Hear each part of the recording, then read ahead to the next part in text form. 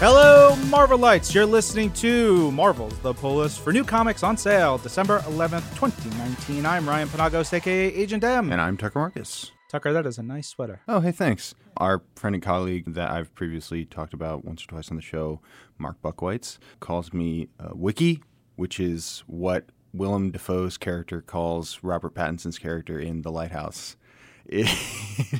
Wow.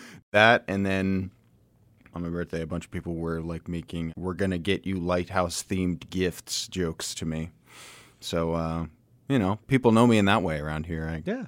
That's good. You're building a brand. Yeah. Anybody out there listening wants to send Lighthouse-themed paraphernalia, gifts to Tucker, tweet him. Please do. Yeah. I would love it. What's your Twitter? At Tucker Markus, Markus. Yeah. Do it. I would love that. I'm excited to see that. All right. Let's get into the show because every week we talk about all the new comics that come out. There's a really great bunch of collections this week and some stuff that's hitting Marvel Unlimited. Tucker, why don't you kick us off with the new books? All right, let's start. We're going ahead with AERO number 6. This is, like every AERO issue, comprised of 2 stories. The first one is called Madame Huang. This is the reprint story of AERO's original origin story. It's written by Zhao Lifen with art by Kang and adaptation by Greg Pak. As with every single one of these reprint stories, I'm so into it because I'm really starting to feel a sense of continuation of the character. It feels like we really know who they are, and now we're moving into kind of the second act of this story. It's really, really cool. And then the second story is called AERO and Wave, Origins and Destinies, Part 6. That's written by Greg Pak and Alyssa Wong, with art by Pop Mon and colors by Federico Blee, with letters by VC's Joe Caramagna throughout the whole dang thing. Look, no matter what context you put AERO and Wave, for me, these are 2 of my favorite new characters. We've been talking about some of our favorite things of 2019 here at the House of Ideas, and everything in the entire realm of Agents of Atlas has to be way up there for me. So as we continue this story with kind of stalwart great Greg Pak and new all-star Alyssa Wong, who I can't wait to see do bigger and better things here, it's just great stuff across the board. That last story ties into Atlantis Attacks. Yes. Atlantis Attacks is the story that we're going to be talking about in the new year. I believe it starts in 2020 in January. Mm-hmm. Also on This Week in Marvel, our sister show, I will be doing a talk about Atlantis Attacks. I'm going to do some more research and then tie into some other stuff that's going on, give you a little Namor, a little Atlantis Attacks. It's going to be fun. Why haven't we done a, top 10 shirtless Namor Get panels? on that. Oh, come on. God. All right. Woof. Mental note. Oof. Okay. All right, up next is Age of Conan Valeria, number 5. This is the final issue of this limited series. It is written by Meredith Finch with art by Anike, colors by Andy Troy. And this one is really about revenge turning to forgiveness, turning to understanding and moving on. It is interesting looking at the different stages of grief that Valeria goes through in this storyline.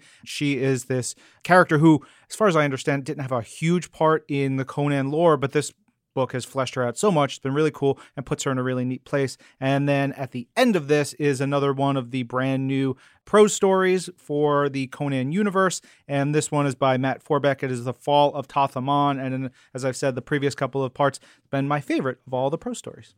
Next up, we have Amazing Mary Jane, number 3.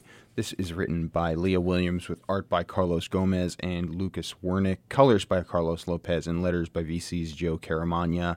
It's so cool to see this character, who's not a superhero, put at the center of her own story, because while she doesn't have superhero powers, it's so cool to see the super qualities that she does have come to the fore.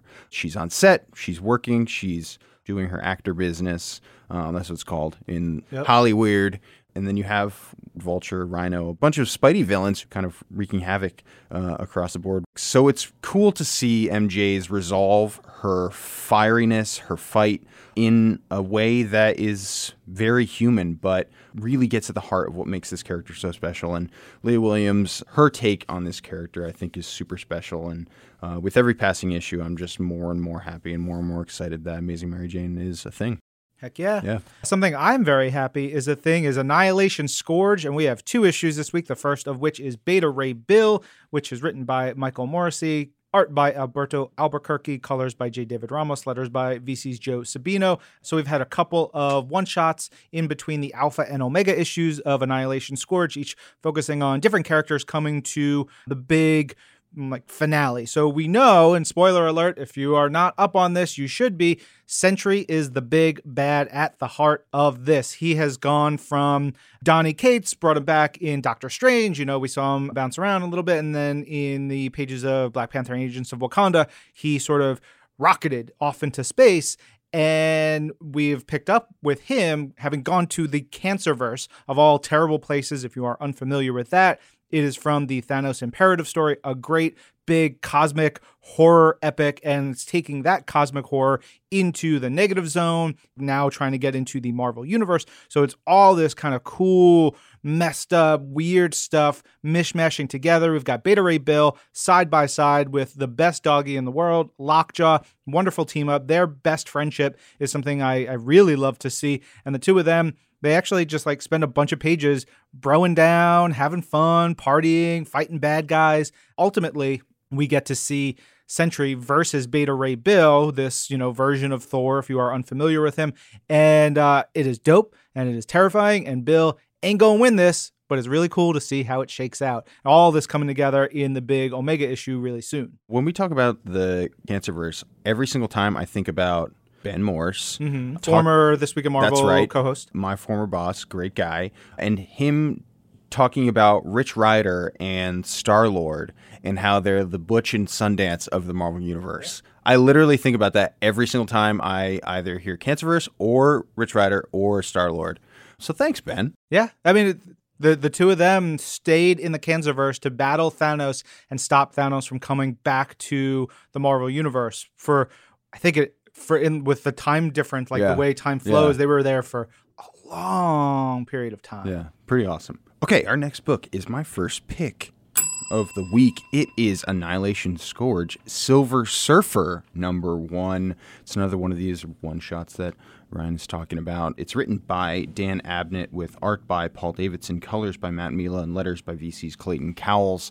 It's been similar to a few characters that are at the center of things this week. The Surfer had a huge year, one, and then two has kind of reminded me that he's got to be one of my favorite characters around. And the way that Matt Mila colors the Surfer in this issue alongside the art by Paul Davidson is absolutely spectacular. It's got such a Kirby vibe to it. The spaceship designs in particular, the Kirby crackle, the colors, it is so, so cool. Another thing that popped up this week was a bunch of flashback art in a bunch of different issues, and being able to dive into the differences and that old school vibe that we all love popped up in a bunch of different books this week, which is really cool, and this team knocked it out of the park. But to see the journey that the Surfer is going on in this issue as he hangs 10 across the Annihilation Scourge kind of storyline as a whole is so cool, and I think it highlights such a fascinating element of this character, going back to Fantastic 448, where he is introduced to the world as a bad guy. He has so much depth to him. I think of Dan Slott and the All Reds Silver Surfer, where, that highlighted a completely different side of him. And then we have a story like this where he's capable of so much, and seeing where he goes in this issue is so cool. It's so fascinating. All brought to you by Dan Abnett, who is kind of a modern Marvel cosmic legend, done so much incredible work from the Guardians of the Galaxy to beyond. So to get that all packed into one issue is super, super cool. Yeah. I like that you talk about the coloring. There's something that I remember from one of the creative retreats a while ago where Donny Cates was explaining his Silver Surfer Black story and the way that Donny envisioned it, because you got to remember Donny Cates is, one of our top writers, but he's also a very talented artist. He went to art school. He has that mind and mentality. He envisioned Silver Surfer coming out of Silver Surfer Black, as he has, not being necessarily just silver, but almost like oil. So he is this liquidy coloring that looks like a cascading rainbow, right, constantly shifting, constantly moving around him, this shimmering, weird look. So if you look at oil like in a puddle on the ground, like something in it, it has this rainbow going through it that will constantly move, and that's the way Silver Surfer is colored now. And I think that's such a difficult thing to do, and it's done so well by Matt and others. It's gorgeous. Yeah, gorgeous completely stuff. agree. Silver Surfer Black, we'll see you in collections talk. Yeah. Oh yeah. All right. Also this week, Black Panther and the Agents of Wakanda #4, written by Jim Zub, pencils by Lon Medina, inks by Craig Young, colors by Marcio Menez and Eric Arciniego, with letters and production by VC's Joe Sabino. Black Panther and Agents of Wakanda is about Panther's crew of people he puts together. He's like, I need certain people to get certain things done. They have specific skill sets, they have abilities, they have knowledge. And in this issue, they are trying to figure out what is up with the moon, because the moon is alive and there's something inside of it. So it's this big, fun adventure, kind of weird, kind of disturbing. Also brings in a bunch of changes for John Jameson, aka the Man-Wolf, aka the Star God, and seeing what happens with him. It's real neat. Jim Zub, we'll see more of you later too. Next up, I have Captain America #17. It's by Ta-Nehisi Coates and Jason Masters, with colors by Matt Mila. Hey, it's you again. With letters by VC's Corey Pettit. One of my favorite Captain America runs recently is Mark Waid and Chris Samnee's run, where I think they did maybe 12 issues, 10, 12 issues, something like that, a couple of story arcs, including Captain America 700, which was really awesome. But that story arc was right off the back of Secret Empire and was a really simple story of Cap getting on his hog and riding across America and just kind of having these really domestic, rural at times, suburban at times, just interactions with normal everyday folk. Along the way, of course, encountering a bunch of bad guys. But that's what this issue actually reminded me of, because it takes place in like this suburban home alongside the Daughters of Liberty. And a lot of it is just really fascinating conversation between a bunch of these characters. And then, of course, you have the action throwdown stuff. It's all really awesome as per usual. On to Captain Marvel #13. This is part 2 of The Last Avenger, written by Kelly Thompson with art by Lee Garbett, colors by Tom Urban-Villain, and letters by VC's Clayton Cowles. There's been a lot of people making a lot of noise about Captain Marvel #12, the previous issue, both good and bad. They're like, what is Carol doing? Why are you ruining Carol? Blah. Nobody's ruining Carol. Kelly Thompson is telling a fantastic story alongside Lee and the team. You know, there was something that Dan Slott recently said, how someone was like, I know exactly what you're talking about. Why do you hate Spider-Man? Why do you hate this character? Why do you hate these characters? Because they put them in danger and despair and do awful things to them. They don't hate them at all. They love them so much. We want to see our heroes go through adversity, to climb up and succeed in ways that's what makes a great story. You don't want just like, oh, look, Captain Marvel punched a planet and then she sat and drank a latte for just home runs, not just always doing everything right, just killing it the whole time, thumbs up. And then at the end, it's just more thumbs up. Yeah.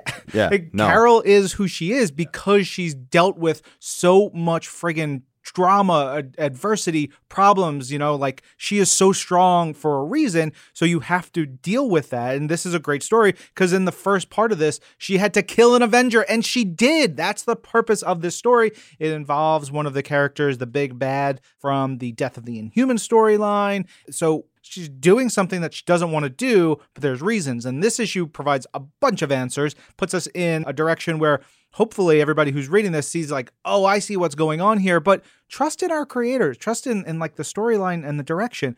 We're not going to destroy Captain Marvel, but we got to put her through some really nasty stuff. And this one is nasty. It's gorgeous. It's got big fights. It's space. This one, I will tell you, is Carol versus Tony. This series just keeps leveling up. It's really crazy. And not just with the storyline. It feels like this entire team is just like, all right, we're not holding anything back. We're going for it. It's not just in terms of the narrative, but also in terms of the costumes. Man, there are some really good designs in that book, from this like dark Captain Marvel to Star, and so much in there. It's so much to love. Next up, we have Doom 2099 #1. This is written by Chip Zdarsky with art by Marco Castiello, colors by Chris Sotomayor, and letters by VC's Clayton Cowles. Chip, of course, wrote Marvel 2-in-1, which kind of straddled the line of the return of the Fantastic Four.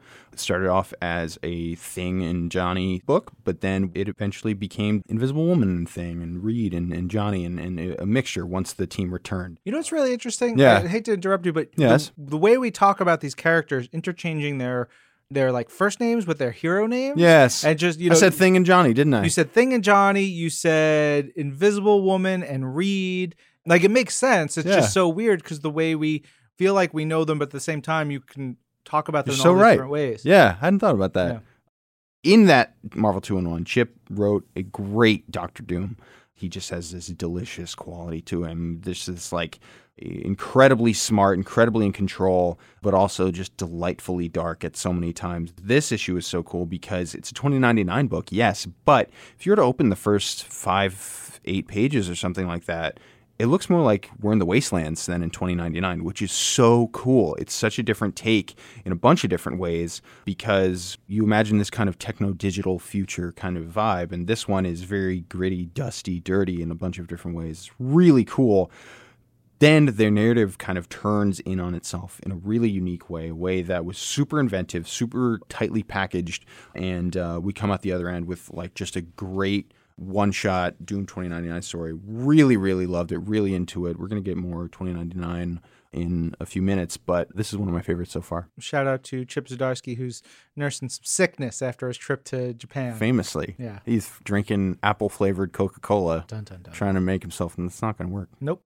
All right, up next is Fallen Angels number 3, written by Brian Hill, with art by Simone Kudransky, with colors by Frank Darmada, and letters by VC's Joe Sabino, designed by Tom Muller and Jonathan Hickman. This is the 3rd issue in the series, and it follows Psylocke, aka Quanon, who is trying to do some really weird stuff. She's following a child. She's following this weird, messed up death god, and she is taking along with her X-23 and Cable, trying to give them some guidance and focus their rage and their energies. We get to see X-23 unleashed on a big old bot, which has some secrets inside. And poor Cable, he gets a little bit captured this issue. Next up, we have Fantastic Four, number 17. It's written by the aforementioned, the great Dan Slott, with art by Luciano Vecchio, Carlos Magno, Bob Quinn, and Sean Isaacs. Colors by Eric Arciniega, and letters by VC's Travis Lanham. We are on the planet of Spire, continuing the journey to the Fantastic Four's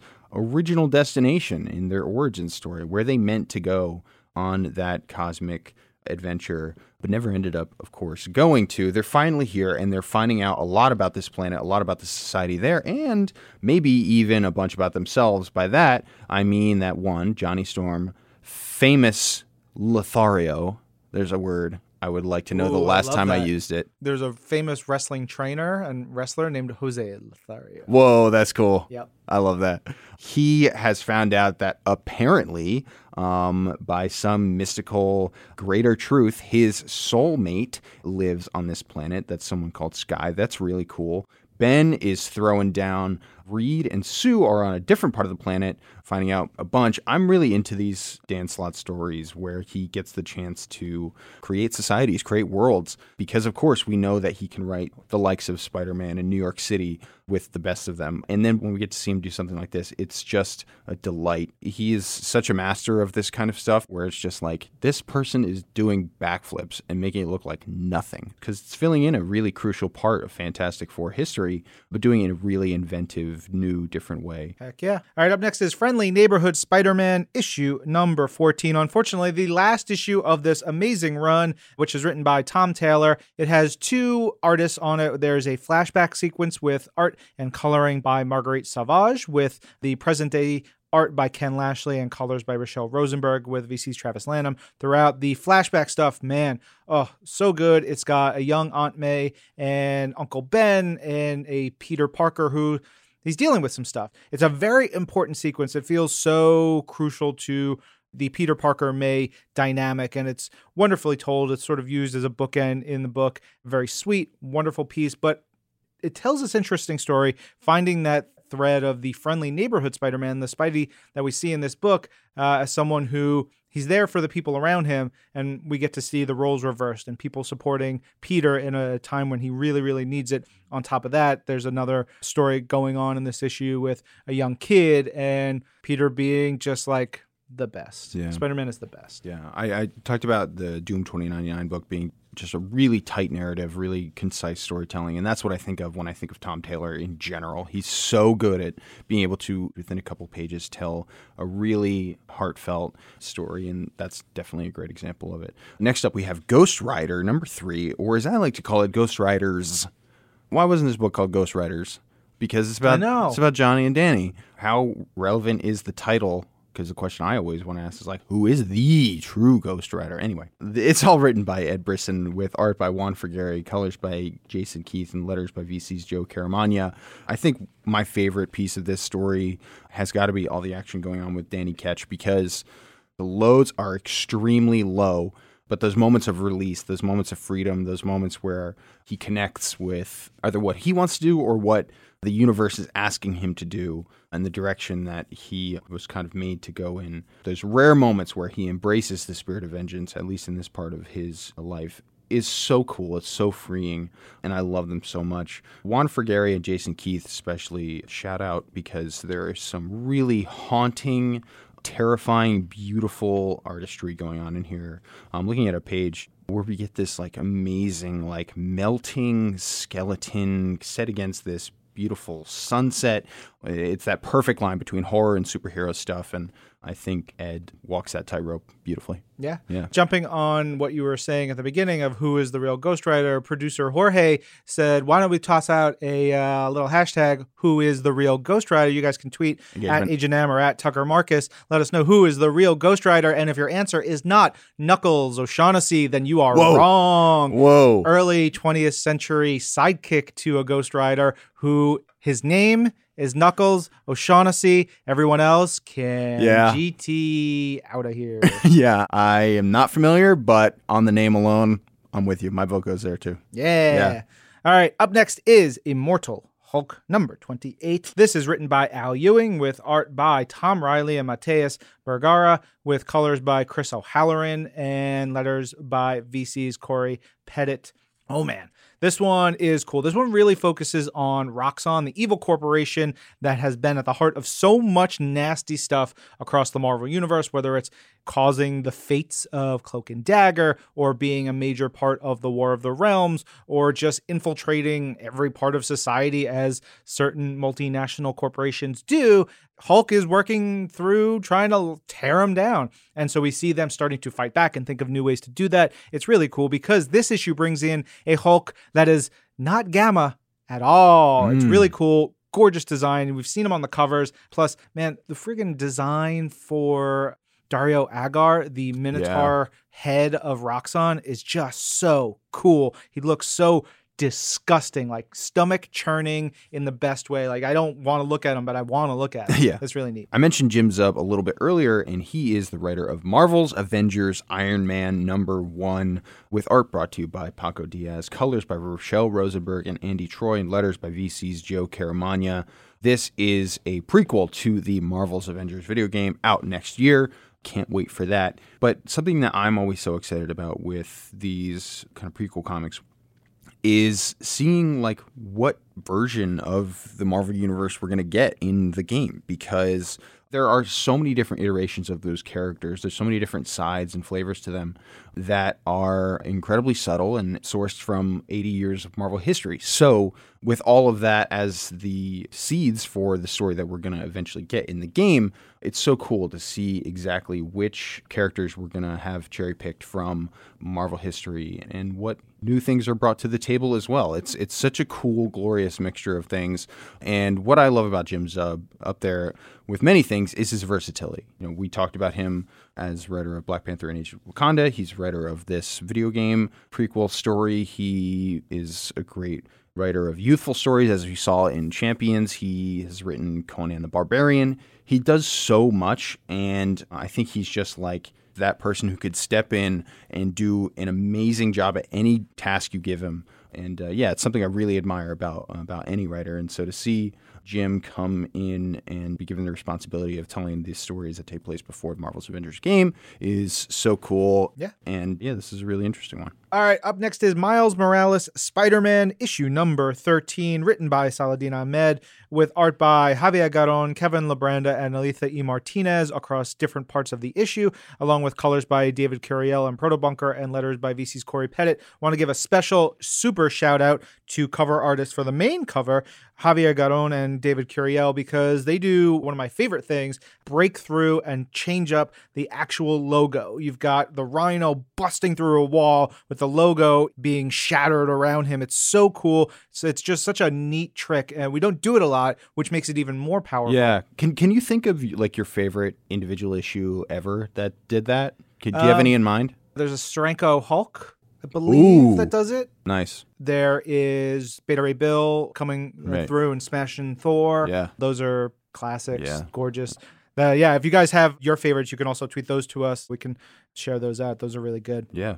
But this issue is great because it has a wonderful dynamic between Miles Morales and his uncle, Aaron, who is the Prowler. And the two of them, they're dealing with the fact that Aaron is the Prowler and Miles is like, no, you gotta not prowl. Stop being bad. I love you so much. And this wonderful nephew-uncle dynamic really hits me home because I'm very close to one of my uncles and I see this. It's really wonderful. Also, I love that this issue starts basically where I live. It is 300 feet from my house. They're right near Fort Tryon Park and the Cloisters, and I live like within spitting distance, and I can see those things walking out of my apartment. So it's really fun. And then they're like, we got to get to Brooklyn. I'm like, I hate going to Brooklyn now. It's so far. It's terrible. They get there and it's fun. There's some fun battles along the way. It is gorgeous. It's fun. It is exactly what you want out of a Miles Morales comic. And by the end of the issue, there's a brand new, very big, very little cast member. Ooh. Next up, we have Morbius #2. This is written by Vita Ayala with pencils by Marcelo Ferreira, inks by Roberto Poggi and Scott Hanna, colors by Dono Sanchez Almara, and letters by VC's Clayton Cowles. I want to shout out Ryan Brown on these horrifically awesome covers as well. Just super photorealistic, really, really cool, and I think sets the tone for these books really beautifully. The line for Michael Morbius that is so interesting, and it's brought forth by the Comics Code Authority, who had a bunch of issues with horror stories and gore, specifically back in the 1970s. As a result, this vampire character was named specifically the living vampire. This guy's not dead. He's not the undead. This is not the occult. It's a nice circumnavigation. It's a science vampire. Yeah. You know, science is okay. Yeah. That Science is truly cool. how it was done. Yeah. It's wild. It's pretty awesome. So with that as its very unique origin, with that being built into the very name of this book and this character, it seems like Vita took this as a really interesting jumping off point to try and find the line between the man and the monster. It's something that is a critical dynamic in the history of the Marvel Universe, this man, this monster. But at the end of issue 1, we see Morbius descending into this feral, horrific animal monster side of himself as he, goes on his seemingly never-ending search for self-cure. And it's about that struggle. It's a very visceral comic, not for the faint of heart, in the best way. I love it. And it, for me, is becoming more and more indicative of the kind of storytelling that Vita loves, because it has that heart at the center of it, but it's also completely no holds barred, crazy action. We also get a few new characters to this story that are coming into play that add something completely different. It's all about finding, not just what's going on the interior of Michael Morbius, but where are allegiances, who's there to save the day, who's there to try and kill the title hero, villain, who knows what. It's like a book all about that gray area, and that's exactly what I love. Yeah. Well, I want to give a quick shout out to Marcelo for there's this one panel in particular where Morbius is hunched over in pain, and it's a beautiful, well-structured panel, and the way his cape flows out, it's straight off 1992 Todd McFarlane Spawn action, and it's so dope. It looks really great. I love the book. The art is bonkers on it. All right, another book I love, and my first pick of the week is New Mutants issue #3, written by Ed Brisson with art by Flaviano, colors by Carlos Lopez, letters by VC's Travis Lanham, designed by Jonathan Hickman and Tom Muller. And so Hickman and Brisson are working together on New Mutants, and this is a full-on Ed Brisson issue where it doesn't even touch on the team that is in outer space, who we've seen across the first 2 issues. This focuses on a bunch of other young mutants, other New Mutants. which I think is a really cool aspect of this book. It is not just, the 1980s New Mutants team. We're seeing characters from Grant Morrison, Frank Quitely's run on New X-Men. We're seeing characters from most recent stuff of young teams. We're seeing stuff from Wolverine and the X-Men, Jean Grey School period. We're seeing, all these different aspects, Generation X, and it's neat to see them sort of tied together because they are these different generations of young potential X-Men, but also because they have such special places. Everybody has their niche favorite characters that they grew up with as the POV young X-Men that they were reading when they were younger. A lot of people, it's Kitty Pryde. A lot of people, it's Generation X. Some people, it's Jubilee. You have all these different aspects, and it's fun watching them pick these different characters, put them together. There's a sequence in here with Armor, who is a character we saw in Joss Whedon and John Cassaday's Astonishing X-Men. She is interacting with Boom Boom. Boom Boom is a character who first appeared in the 1980s, was a pivotal part of the later New Mutants and an X-Force. So it's really fun seeing all these different characters come together. But we have a bunch of these characters, including, of course, Glob Herman, going to try to find some other younger mutants to bring them and see if they want to come to Krakoa. And so what we learn is there's a reason why two important characters from Grant Morrison's run, Angel and Beak, have not come to Krakoa. And it's this warm, sweet story about family and about extending the benefits of Krakoa to people and trying to find the friendships that you may have lost. And then, of course, humans being humans, and they are the worst. Next up, we have Punisher, Soviet #2. It's written by Garth Ennis with pencils by Jason Burrows, inks by Guillermo Ortega, colors by Nolan Woodard, and letters by Rob Steen.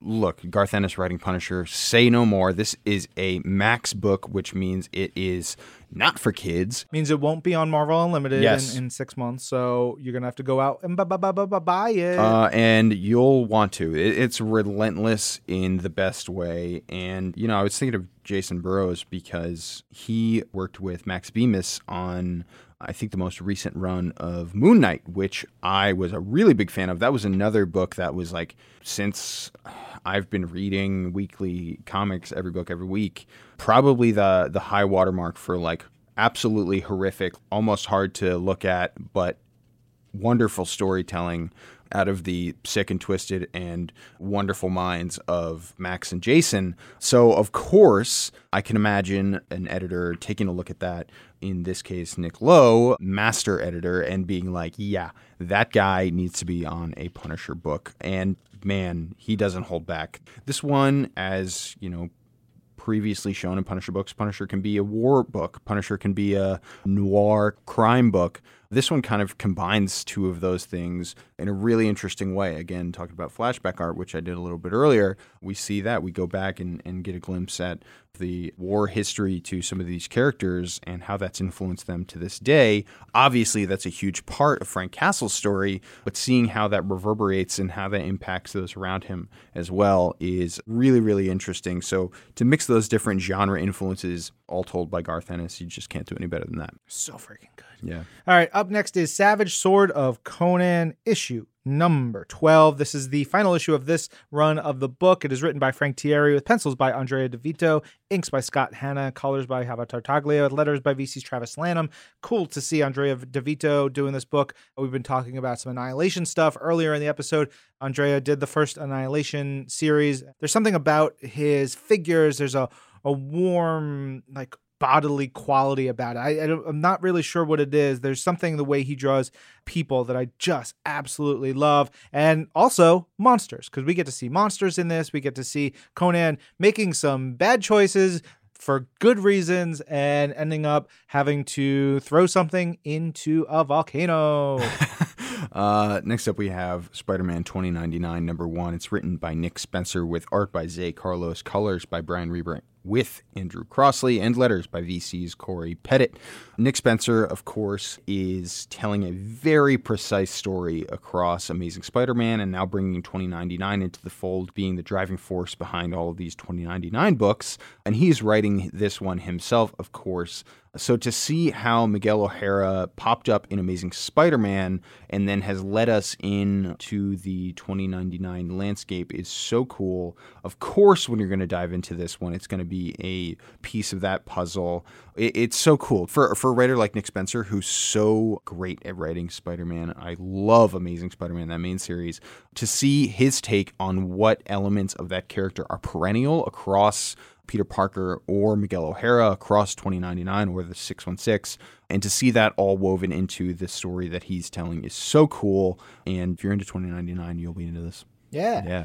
We got another Spider book here. It is Spider-Verse issue number 3, written by Jed MacKay with art by DK Hwan, colors by Ian Herring. This series is following Miles Morales as he's going around to different universes, trying to figure out how to fully fix the web of life and destiny and all this other cool stuff. But it's really just an excuse to have him have cool adventures and see different spider heroes. And here he's hanging out with Spider, SP-DR. I've look at it, my brain says Doctor. I think it's Doctor. Okay, we'll go with DR. Doctor. Big Doctor influences this week. Yeah, always love the good Doctor. So in this issue, we get to see Spidey hang out with Penny. If you know the movie Into the Spider-Verse, you have an idea of who that character is. But the comic version that came first is slightly different. I love this design. It's this cool, weird mech. And we get to see a twisted version of a couple of different, not even just Spidey villains, just Marvel villains here in this story. My second pick of the week is Star Wars Dr. Aphra number 40. Boom. You said that so fast. Yeah, I like it. I want to get that out of the way just so that I can now just talk about Star Wars with you, because we have 2 Star Wars books next. As of this recording, last night, I saw my favorite actor of many years, Richard E. Grant, who in a twist of fate is going to be in my favorite thing, Star Wars. I believe it was like August 2018 when it was announced that he was going to be in episode 9. 2 of my favorite things coming together. He posted a video online where he talked about having just seen Rise of Skywalker with the cast for the first time. I saw John Boyega posted that he saw it for the first time. And Richard Grant is like on the verge of tears in this video, and it just made me so excited. But speaking of endings, and speaking of the end of the Skywalker saga on that side of things, we have the end of this run on Dr. Aphra. And this issue, number 40, is written by Simon Spurrier with art by Casper Wingard, colors by Lilo Ridge, and letters by VC's Joe Caramagna. What a run it's been. Simon Spurrier leading the way and really making, by sheer force of will and skill and so many other indefinable things, making Dr. Aphra one of the great Star Wars characters of the modern age. There is a crazy amount of adventure to this series, which we've talked about many times before. Getting that in one issue or one story is hard enough, but maintaining that spirit across 40 issues is a ridiculous feat. And, I think this run sets such a high watermark for this character and for the future of the character, which I couldn't be more excited about. As Darth Vader has been such a huge element of Aphra's story, of course he's involved here. There is such a cool Act 3 of Empire Strikes Back tone, and that's like such a reference for me. It's so Star Wars for me, and I know I've talked about it on this show before, of just the sense that like it's opera. It's fun at the same time, but it feels like everything is crumbling, but you have hope. And seeing Aphra thrown into that gauntlet, see her come out the other side, and see her heading now into Star Wars Empire Ascendant, which will bring together Aphra with the flagship series characters of Star Wars before we go into the aftermath of The Empire Strikes Back in the new year with Star Wars number 1, Darth Vader number 1, Dr. Aphra number 1, as written by Alyssa Wong, which I'm super excited about. Alyssa Wong does a little Q&A in the back matter of this book, which is super cool. All of it leaves me thinking about a conversation that you and I had with Lucasfilm Story Group, Matt Martin, during our trip to San Francisco and Lucasfilm earlier this year. During that conversation, we talked about what makes a Star Wars story a Star Wars story. What are the crucial parts? That was a conversation that I obviously loved having, and there are so many different elements of it, one of which I remember Matt saying was, to understand Star Wars, you need to understand what influenced Star Wars. You don't just need to know Star Wars and, Star Wars characters to a T. It's not really about that. It's about knowing the films and the Yojimbo or whatever, ideas. like it's about those heavy influences on George Lucas in the 1970s. It's not just about that. It's also just purely a sense of hope. That's really it. And leaving this issue and this entire run with Dr. APHRA, a character who has been through so much, from, just like pure action to like romance to every single facet of this character's life, to leave it with this sense of hope and going to the next era of Star Wars, the next era of Dr. APHRA. It's the perfect ending. Yeah. Yeah. If you want to hear that conversation with Matt Martin, that is coming up on an episode of This Week in Marvel. We actually have a bunch of really cool Star Wars stuff happening on This Week in Marvel. Gary Whitta, writer of Rogue One. We have Will Sliney, who is artist on numerous Star Wars titles. Matt Rosenberg, who wrote the prequel to Fallen Order video game, and so much more. And then Women of Marvel has an episode for Star Wars. So it's really cool. If you are ready for your Star Wars fix, we got you covered in the next week and change. I'll be listening. Yeah. And, when you talk about hope, that also ties into our other Star Wars book this week, Star Wars Target Vader, issue number 6, which is written by Robbie Thompson, art by Stefano Landini, Roberto Salvo, George Duarte, with colors by Niraj Menon and Rochelle Rosenberg, and letters by VC's Joe Caramagna. This one does give a great sense of hope, and that clicked with me as you said it, and that ties this book again all together. It's this character, that we've been following, Valance, who was a character from the 1970s Marvel series, who we brought back and made canon and made part of the Star Wars universe, who has gone through so much horror, it's basically turned into a cyborg, has lost people, lost so much, and trying to find that sense of hope, tying it all together by the end of this series. It was great. There's a warmth to it that I wasn't expecting to get out of this issue. Totally. Next book we have is STRIKEFORCE number 4. It's written by Tini Howard with art by Herman Peralta, Max Fiumara, America Cresta, Stacey Lee, colors by Guru EFX, Dan Brown, and letters and design by VC's Joe Sabino. This issue has really cool Haunted Mansion vibes to it, which I loved. And it feels in a similar way to how the Morbius story felt very much like it was. This is the kind of story you can just tell that Tini loves to write, because it has that dark kind of maybe horror influence underbelly to it, but it's also got this crackling, hilarious, super fun dialogue built all the way through. We get, again, one of those threads that I was talking about was weaving through this week's books is some cool flashback art where we see, the Winter Soldier, who is a part of this group. We see his early days in World War II alongside Cap. Then we have Hellstrom and his early days in New York City, jumping back and forth between that and between this haunted mansion that we are kind of residing in, this cul-de-sac that the team has found themselves in Indonesia, along with the ghostly, ghouly, horrific side of things. It's so much built into one. Really, the way I would describe it to anyone who would ask me about this series is it's a bunch of characters who absolutely have no business being on the same team, and that's why it's so good.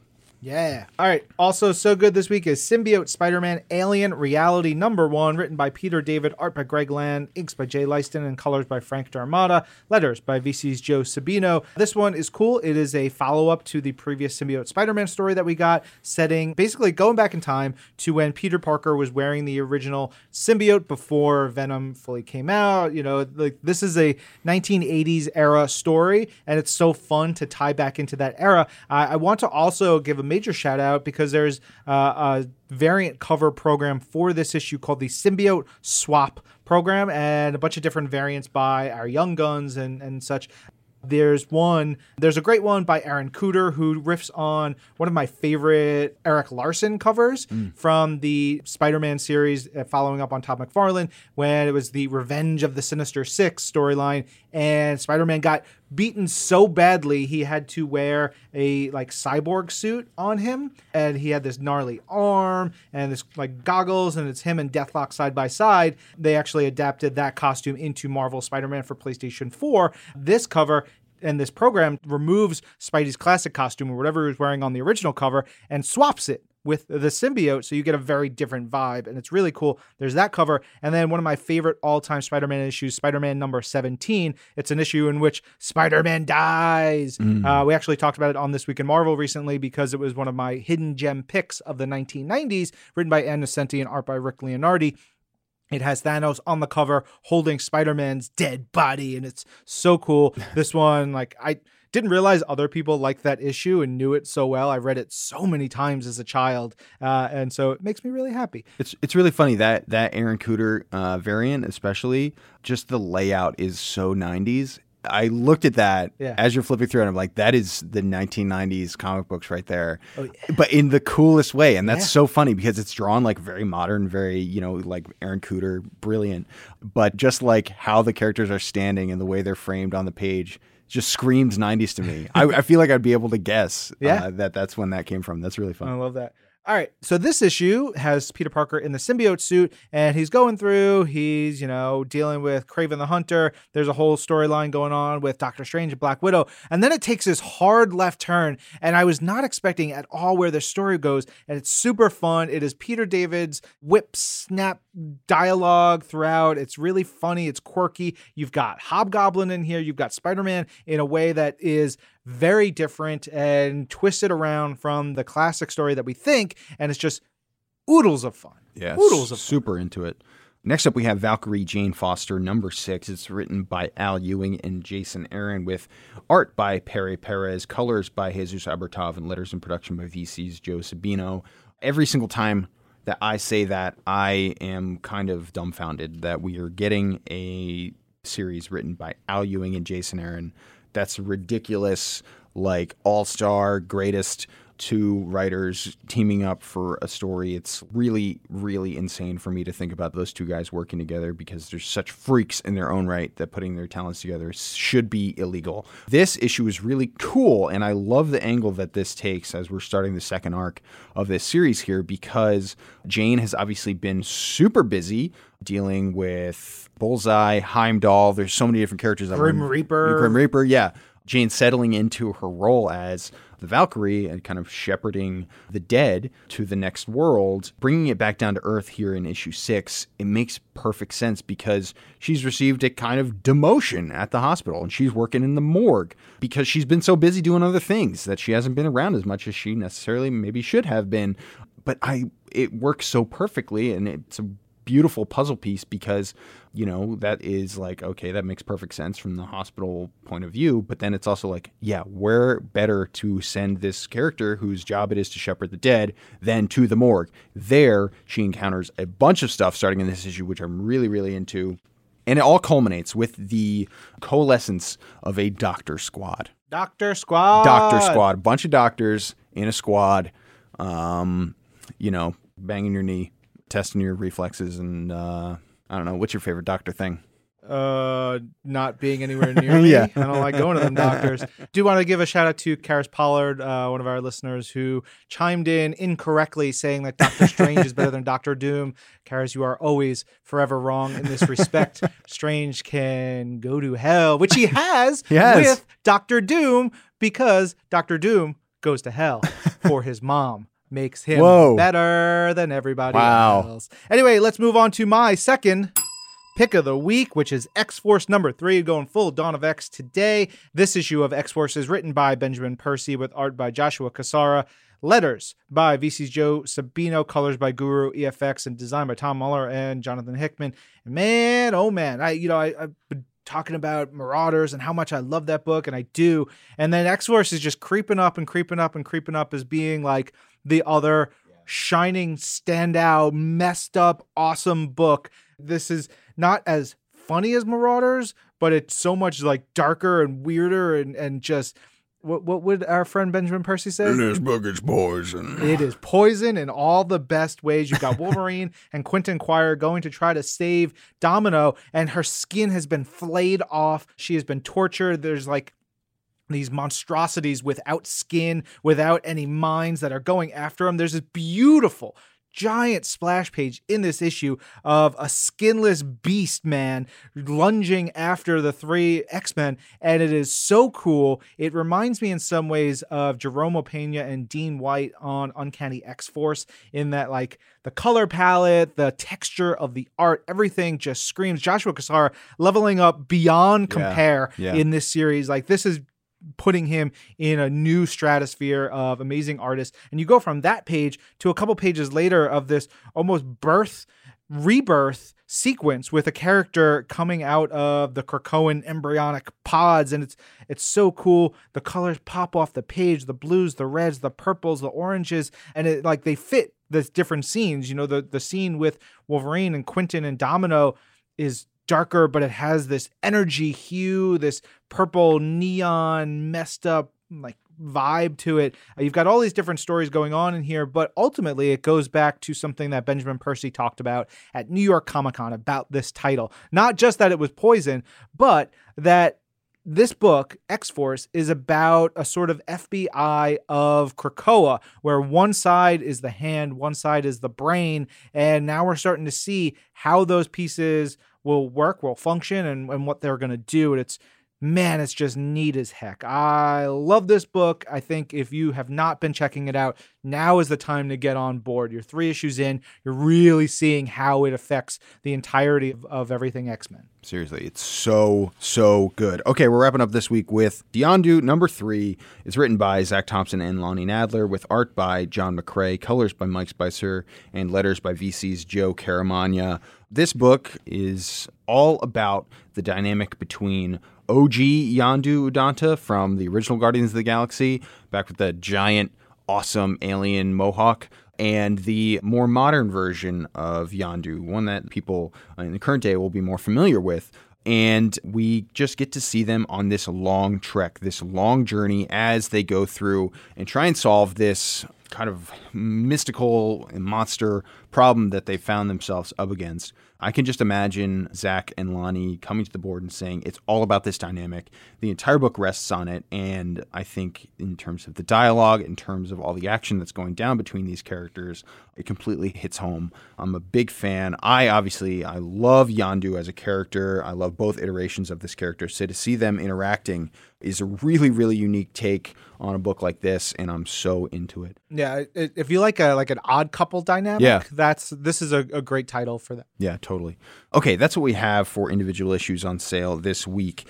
But for collections on sale, hold on to your butts, folks, because we have 2 of the best things in Marvel Comics of the year. I think it's a single collection, putting them all together in one volume. Well, yes, I'm saying 2 of the best collections at large are on offer in 1 week. It's insane. Yeah. Perfect in time for the holidays. Go out, spend your money. You're going to want to, starting with House of X, Powers of 10. It's collected right there. We also have Marvel Monograph, The Art of Ed McGuinness, Deadpool, and the X-Men. So good. I love these Monograph books. These are just really cool art books with behind-the-scenes stuff. They're a little bit larger in format. They are terrific. And then we have Silver Surfer Black. Oh, my God. Are you kidding me? Star Wars Dr. APHRA Volume 6, Unspeakable Rebel Superweapon, TIGRA, The Complete Collection, X-Force Epic Collection, X-CUTIONER'S Song. The greatest X-Men story of all time. You can go to hell, House of X and Powers of... No, you can't. I love that story too, but X-CUTIONER'S Song is my jam. I have 2 copies, including this brand new volume, on my shelf because I couldn't bring myself to put one in storage because they're that good. I have 2 of them. Wow. I'm breathing into a brown paper bag trying to collect myself. Okay, we also have X-Men Reload by Chris Claremont, Volume 2, House of M, and X-Men Shattershot. Yeah, X-Men Shattershot, super cool too.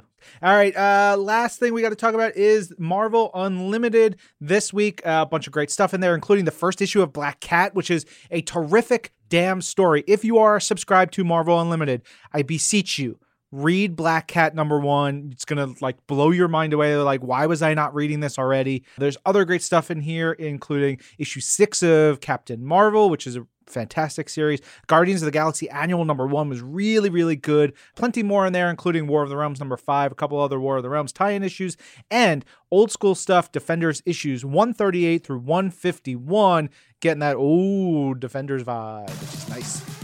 All right, this episode of Marvel's Pull List was produced by M.R. Daniel with the help from Jorge Estrada, with our audio development manager being Lauren Wiener, and Jill DeBoff is our director of audio. Reminder that the hashtag Who is the Real Ghostwriter. You can also hashtag Smash the Logo to send us any of your favorite logo smashing covers. Engagement. Yeah. You know what? You got it, Tucker. Yeah. That's it. I'm Ryan. I'm Tucker. This is Marvel. Your universe.